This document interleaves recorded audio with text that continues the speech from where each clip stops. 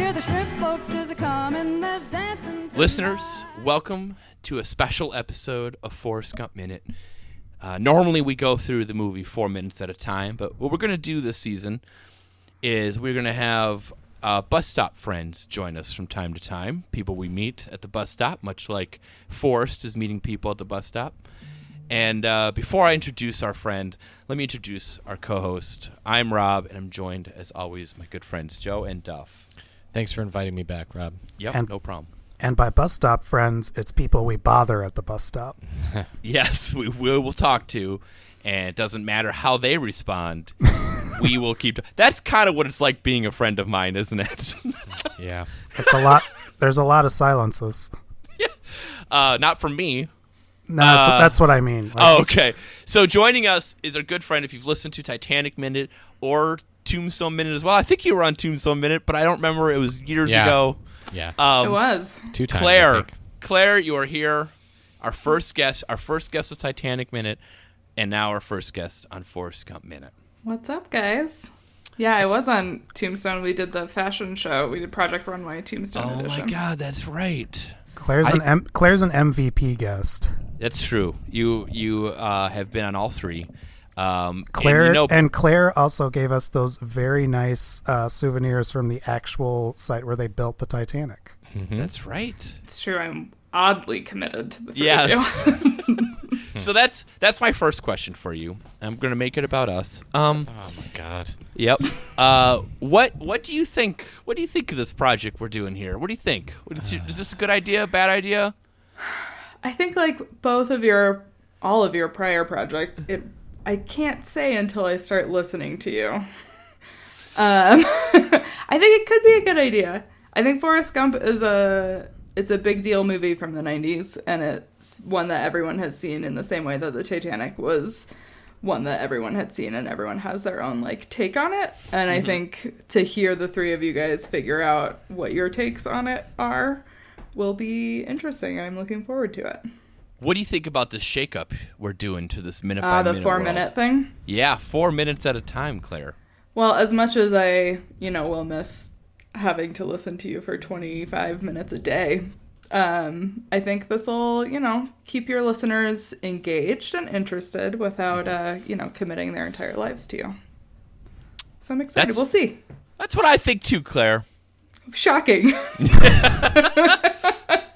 So before we dive into the movie Forrest Gump, we're not talking about a particular portion of the movie. We're just having a friend, bus stop friend here. Question I have for you is, you've ridden public transportation, correct? Indeed, yes. Do you have any particularly noteworthy stories of being on public transportation and maybe it going awry some way, or a Forrest starts talking to you and won't stop? I do. I have 2 stories, both from when I lived in Chicago. Okay. One was the day that Michael Jackson died. I was on a bus in Chicago. I like this already. Yep. I was on a bus in Chicago, absolutely packed, one of those like rush hour buses. We're driving through town, and at some point somebody in the bus checks their phone and sees that he has died. And then slowly in the next like 3 minutes, maybe not even that much, everyone on the bus either looks it up, calls a parent, like it becomes the entire bus experiences this news at the same moment. Wow. And it was a totally weird little like bubble moment where like we were all together in this bus learning this very strange and emotional news for many people. Mm-hmm. It was wild. Was there crying? Was there crying yeah. on the bus? Oh yeah. There were people like calling their families and like sobbing to share the news about it. Like it was a very that was me, obviously. Yeah. But yeah, it was super fascinating. So that was one. That's the more delightful of the 2 stories. The other Hilarious. one. Yeah. Right. Michael Jackson dying is the fun one. The other one, I was taking the bus home from the Lincoln Park Zoo, and my sister was visiting, and we grew up in Wyoming, and so Chicago in general, like large, different, humongous place compared to... I'm guessing Chicago has more people than the state of Wyoming. Yeah, Okay. Yeah, Madison might have as many people as the state of Wyoming. Okay. Yeah, so different scale for us. So we're sitting on the bus. I'd been there for a couple years, so it was not as like weird to me. But she was a little nervous, so we're sitting on the bus. And across the aisle from us, this guy comes in and sits down.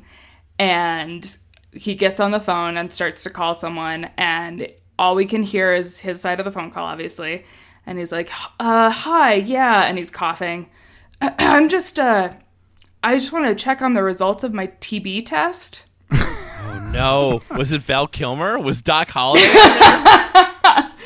It was not, unfortunately. But yeah, it was just this guy, and he's calling like the nurse's office or whatever to try to get the results of his tuberculosis test, being not remotely quiet about this. So everyone on the bus then is like...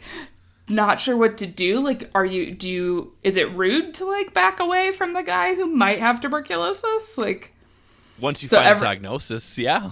Right, depends on what, but you can't hear that side of the conversation. Oh, yeah. So that was the other weird bus story, was dealing with that. And I'm pretty sure my sister was like, wow, this was a great idea to visit my sister in the big city. Joe and I had an interaction on a bus in Chicago. Joe, do you remember that? Oh yeah, how could I forget? It's maybe one of the few things in this life that we would be willing to fight for. That's absolutely true. Joe and I were coming back from was it Pitchfork Festival? Probably. Yeah, this podcast wasn't white enough already, so yeah. Great job, guys. And we decided because we were our hotel was way out. I don't know, wherever it was. And we got on the bus and we're like, let's get pizza. Yeah. And then we'll take that back to our hotel and eat pizza. Brilliant idea. We got on the bus with our pizza, full box of pizza, and we became prey for the predators out there. We got accosted 2 different times. Yeah, the first time some guy walks up, guys, just a quick question, and I immediately just went, we're not giving you any of this pizza. And then he got very offended that I would even suggest the idea that he wanted some of our pizza. And then after he's done being offended, he then asked us for some of that pizza. Yep. We did not give him any. And then he sat maybe a row or two away from us and started yelling about the fact that we thought he would want our we thought he would want our pizza, and how upset he was that A, we thought he'd want our pizza, but also B, we didn't give him our pizza. And then some rowdy teens yelled at us. Yes. Because then we transferred to an L train, and some rowdy teens mocked us. They mocked us. They assumed they may or may not have assumed our sexual orientation and called us names as we held strong to our pizza box. We just two 30, Midwest rubes. 31-year-olds standing silently together at about 12:30 at night, clutching our pizza. That pizza made it home. That pizza made it home, and it was consumed. I'm envisioning the Warriors and then you two it's there. Exactly what it was like, Duff. With a pizza box and just a bunch of youths with like chains and baseball bats. Like you ain't from around here, are you? They were yelling at us. They were trying to be aggressive, but we knew we had the pizza, and they didn't. You had the power, and they wanted the power. They could sense our strength. Yep. And our resolve. For sure. And then I think I went back to our hotel and ate pizza and drew a bath. Yeah. He finishes his pizza, then I just hear the bathtub running. I'm gonna draw a bath. Not only did you take a bath, like just the term "draw a bath." The way you frame that it. That was one of his favorite bits for a while. I'd say a good year and a half, as Rob would just once a hangout or so would express delight at the fact that he could draw a bath when he got home because he was chafing. Yeah, you walk around at a festival all day, you chafe, you got to draw a bath. drawing a bath is something that Scarlett O'Hara does. Like, And so do I. do you have a fainting couch? No, but I should. Well, We should ask about the movie, maybe. yeah, right? I was gonna say Rob teased this as you recently rewatched Forrest Gump, and you have some takes. And we love takes. No. Yep, we might steal them. We're gonna cut them out and steal them. They're probably lukewarm takes. But. Okay. So one thing that struck me, I think, with it, watching it now, and I saw it when it came out. So I was about 9 or 10. I may not have seen it like that year, but right around then. Did you learn about AIDS from this movie or Salt and No, Pepper? I had no idea. Okay. How she died. Nothing. Okay. Like the context was totally lost on me. Like I knew she died of something, but I had nothing. I think awareness. The disease of liberalism is how she died. Right. Yeah. I think I learned about AIDS from Salt and Pepper when they put that condom on that banana. You guys remember that? Yeah. I feel like it was Magic Johnson. Yeah, it was Magic Johnson for me. Okay. But he didn't put a condom on a banana. Not that I problem. saw. That's All right, I'm sorry, Claire. We're interrupting your take. Yeah, so I hadn't watched it for a long time. Like I'd seen it since then, but not a ton and not recently. So watching it as an adult and watching it so far after it was made was interesting on its own. But it felt like, to me, what I kept going back to was this idea of him as a character being able to coast through life in some ways, like show up at all of these very opportune moments and have everything ultimately work out for him, I guess, except for Jenny dying of AIDS at the end. Which is maybe an important part, but like up to that point. Or his friend dying in his arms in Vietnam. Okay, Joe. No, I'm sorry. You're right. You're I'm just right. saying- Like he keeps stumbling into these places, ends up at college because he can run, becomes a star, ends up in the war, does heroic things, but also like everything just works out. He happens to buy Apple stock. Like he gets all of these things just happen in a way that work really well for him. And it kept making me think that like the generation that watched this when it came out that was young and impressionable were the millennials, which get this sort of reputation of being entitled and assuming that as long as we're like there, we can have and get and achieve whatever it is that we felt like we deserved to do. That's the American dream. follow your Right. passion. Yeah, and it just, Well- I had never thought about it, I guess, in terms of that relationship of like entitlement of just being able to be as privileged as he is, despite being not privileged in so many ways, and being able to just like appear in all of these places and have this like fantastical story happen and this life that's sort of incredible. Yeah, well, that's the without life of a working on boomer. it. Right, yeah. It's an excellent point, and I think Forrest may be the most passive hero in movie history. Because if you asked anyone, like, what is Forrest's goal? Like, the only real thing we know about Forrest is that he is in love with Jenny.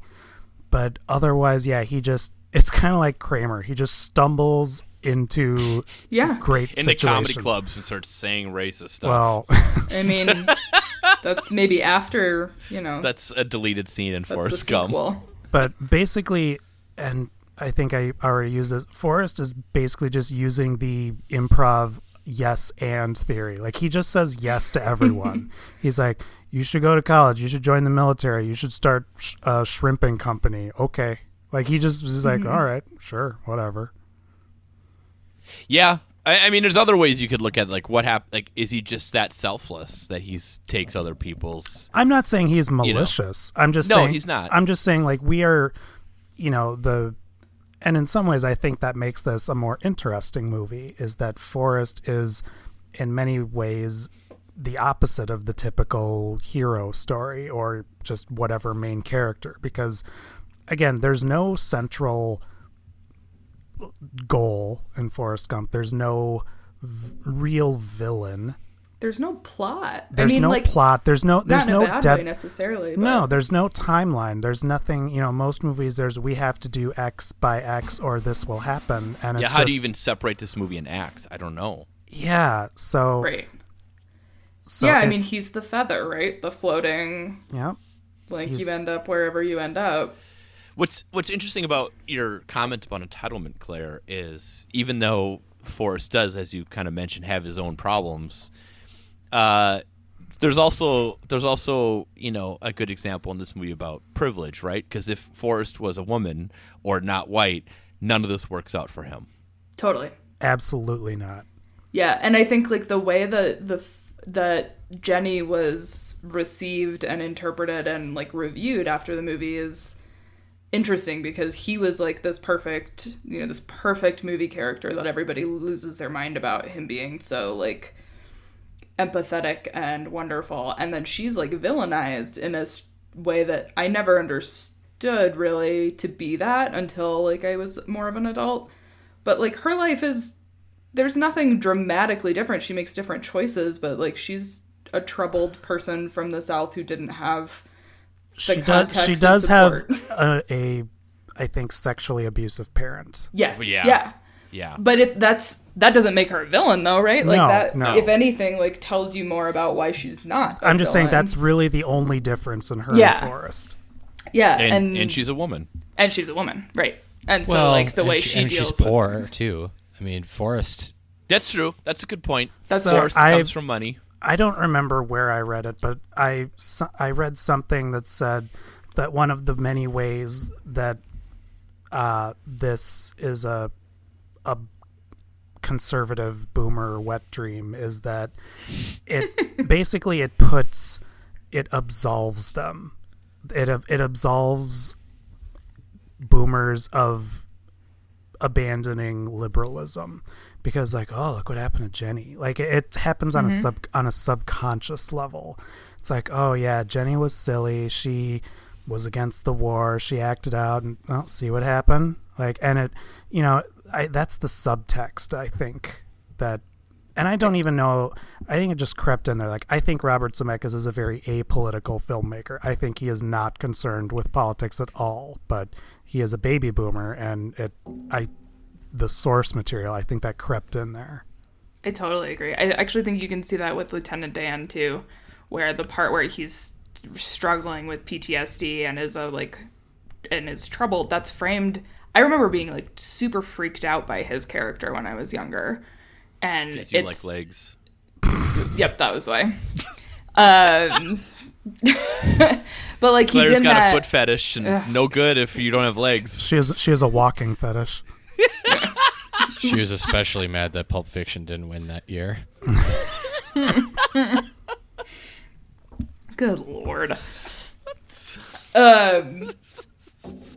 I don't So know. the character Yeah. the character of Lieutenant Dan. Yes. Yes. So I think like when he's in We're his talking about his story arch. Yes. I'm gonna mute myself and yell at you.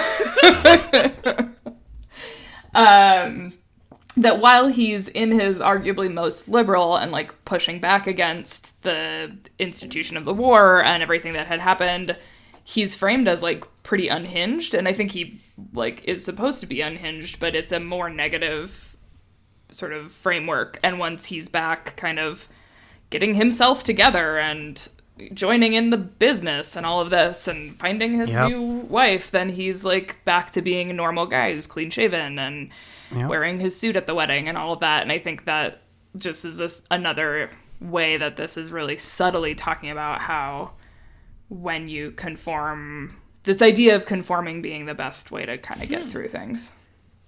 That's interesting. I've never thought of Yeah. that, but that also makes sense and jives with the lessons that this imparts about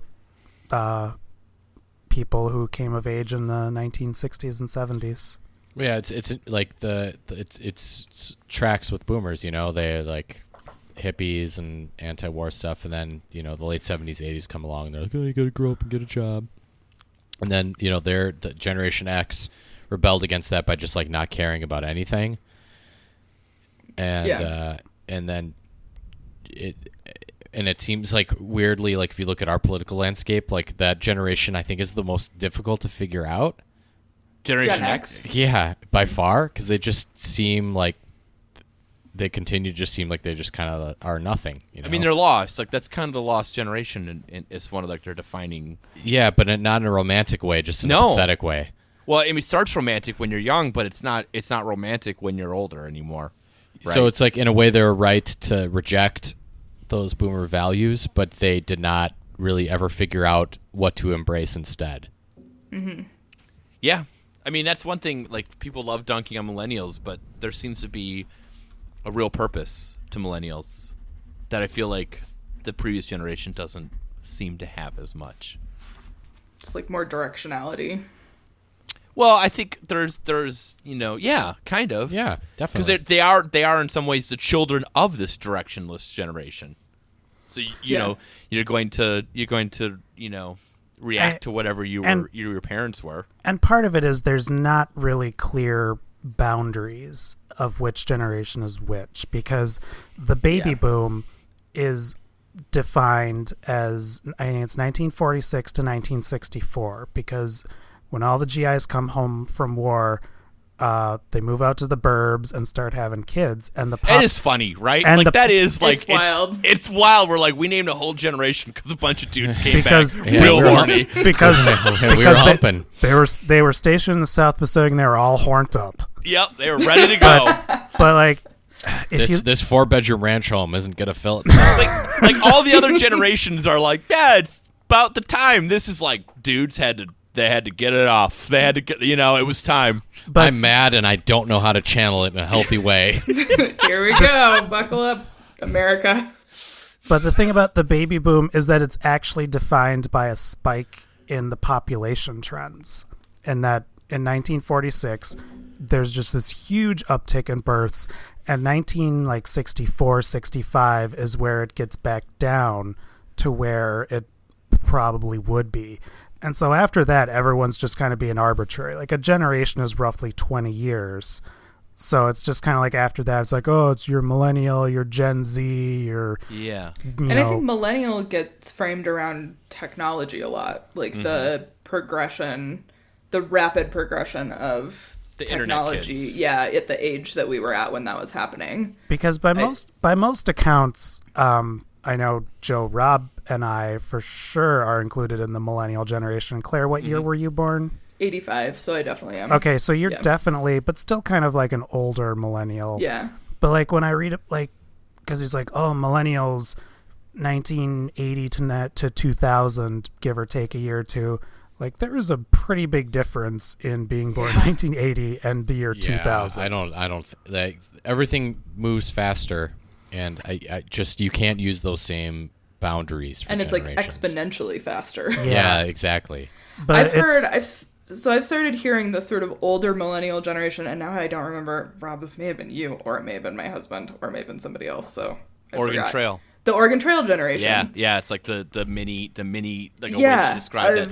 And like the version. people who remember playing the Oregon Trail on like I- old big clunky PCs, and I think that weirdly like encapsulates that micro generation for me of like that's different than the people who were born in the late 90s. I have a similar metric, and I always say that I'm a millennial, but I remember music videos.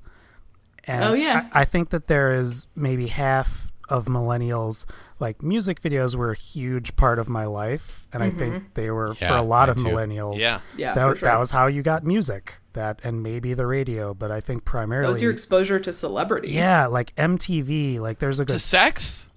yeah, To sex too. easy. Sure, speak for yourself. Okay, just take Sorry. a deep Yeah, breath. Hey, chill, Rob. hey, man. Oh Hey, man, I'm it's- just You're gonna go. Whoa, He's going all boomer on it. He's going all the boomer. greatest generation right now. It's never been more appropriate for me to say settle down, Beavis.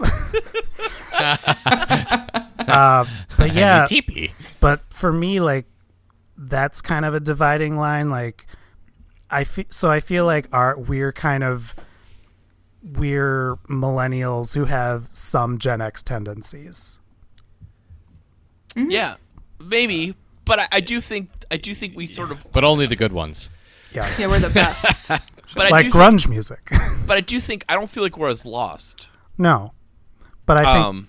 But another way to look at it is we can more clearly remember before the internet. Yeah, we have an analog understanding, and Yeah. I mean, I literally changed the channel for our family when we watched TV. I had to like stand up, walk across the room, pull the knob to turn our TV on. Yeah.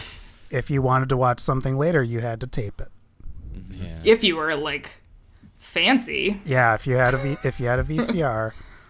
I was trying to explain Y2K to one of my college student team members this week, and she was so baffled by the idea that we would think that like the clocks turning over in a computer would like crash the global system. Yeah. Like I was trying to explain it, and But she's looking at me like I made. We didn't really think. Well, no, that, but like you know, Yeah. people, and she's Sure. just like, "What are you talking about? Like the date changed, and it's fine." I was like, "Yeah, but we didn't.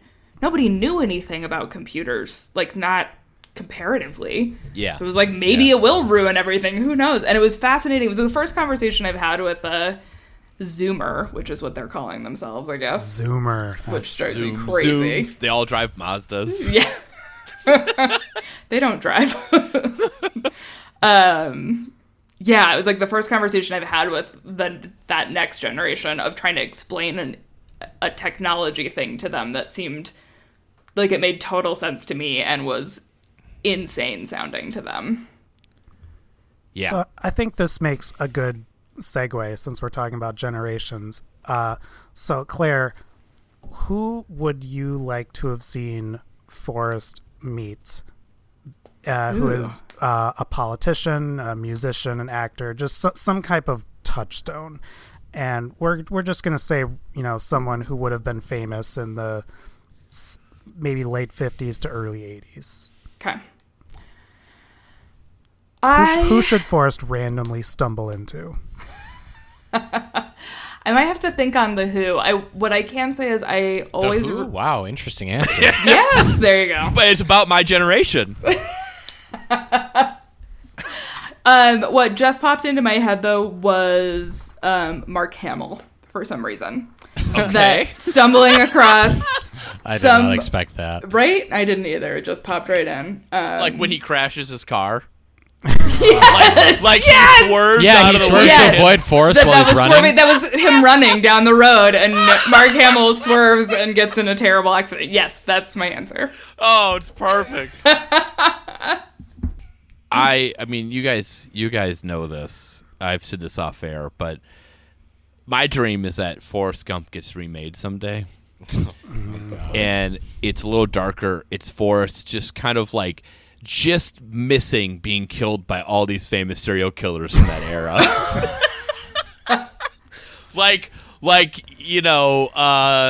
He, Jenny, I don't think you should talk to this Ted guy. yeah.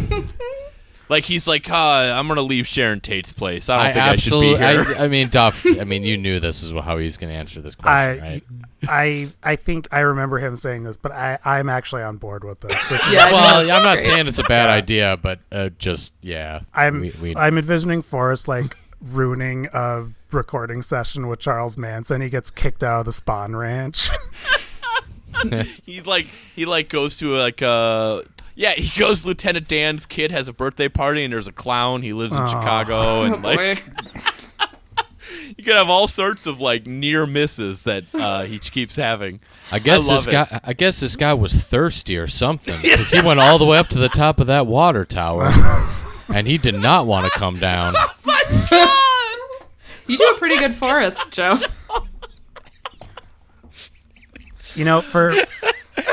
For a man who would have come of age during the golden age of serial killing, not a lot of encounters.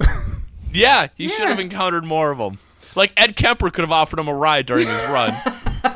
I was running across the Golden Gate, and I don't know, this guy just loved drawing pictures or symbols or something. I don't know. I just kept running. That would make for a delightful follow-up film. Yeah, I'm all that in. should be I the think sequel. that's great. All right, so what I wanted to point out about the movie is that he does meet a lot of famous people, but they're pretty much all men. Yeah.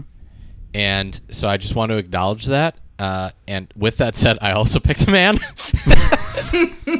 But I do think if we were going to try to actually make the movie better and more representative of what was going on at the time, like having him run into Gloria Steinem or someone like that, Jane probably, or Phyllis Schlafly if they're going to meet somebody in the opposite Or side Eileen of that battle. Wuornos, the serial killer.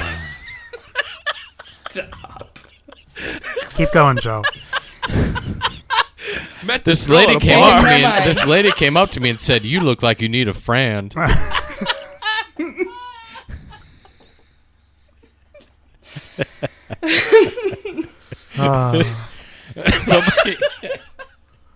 But I actually think that's probably the best answer to make it a better movie. But in terms of just human being, I would enjoy seeing him try to interact with. I think there's a dearth of just like kind of the weird artists of this era. Like the closest we get to him meeting an artist is probably like an eccentric artist, I guess John Lennon. And Yeah. In that mean, moment he's- of his career, he's at his somewhat more eccentric. yeah, and you know, that's still not, we could do better than that. So I thought Andy Warhol would be a really funny person for him to meet. Oh, that would be a good one. Yeah. He just drew soup. Mom used to draw a bath, but he drew soup. Now I'll one up you and say Forrest Gump going to the factory. Oh. Yeah. So I mean, I think there's some, I don't know how much debate is even really left about it, but I mean, you know, it would also allow him to address the gay culture a little bit too, whether or not Andy Warhol really was gay, and I don't think that's totally settled. At least he certainly was immersed in that culture, so that'd be interesting too. I think that'd Yeah, be funny. I I think like he would that say real answer. dumb, funny things about Andy Warhol, Yeah. whose work is nonsense. Yeah, and is a great like character to have. Yeah. So, do you guys have any other questions for Claire? I Overall, do. yay or nay on Forrest Gump? I don't know. I've been thinking about that this week since I watched it. It is a good movie. It's a well done movie, and I don't particularly like it. That's Okay, That's a that's fair. fair. That's a fair answer, and I feel Yeah. like we're in the same boat. Kind Yeah, of. like it's objectively like it's well executed, it's well done, it's well acted. All of the like kind of objective things I feel like are done well, and it's super unique in how it's done and how the plot and characterization is rolled out. And I just don't like it that much. Well, thanks for tuning in to Forrest Gump Minute. Stay tuned for the rest of them; they'll be fine. Claire, do you have any questions for us? Have you seen? So there are two like alternate actors for Tom Hanks' Yeah. character.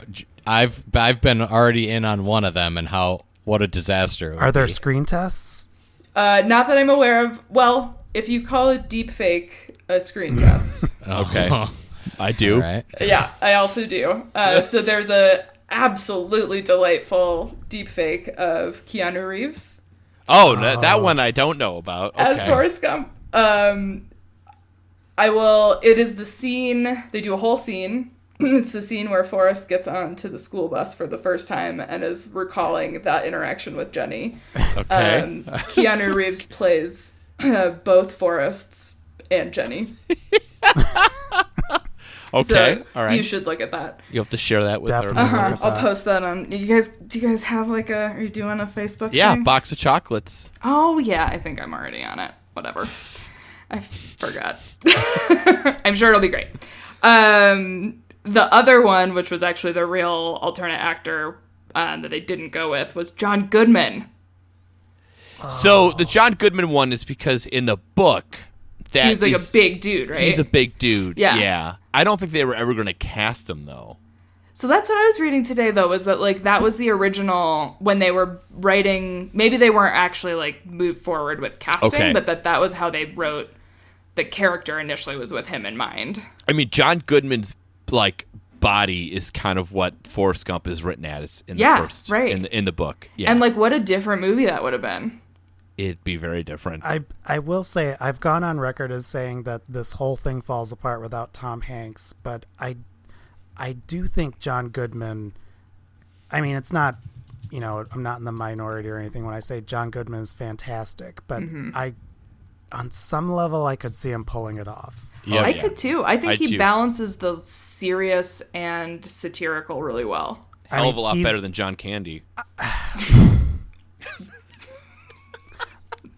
Indeed.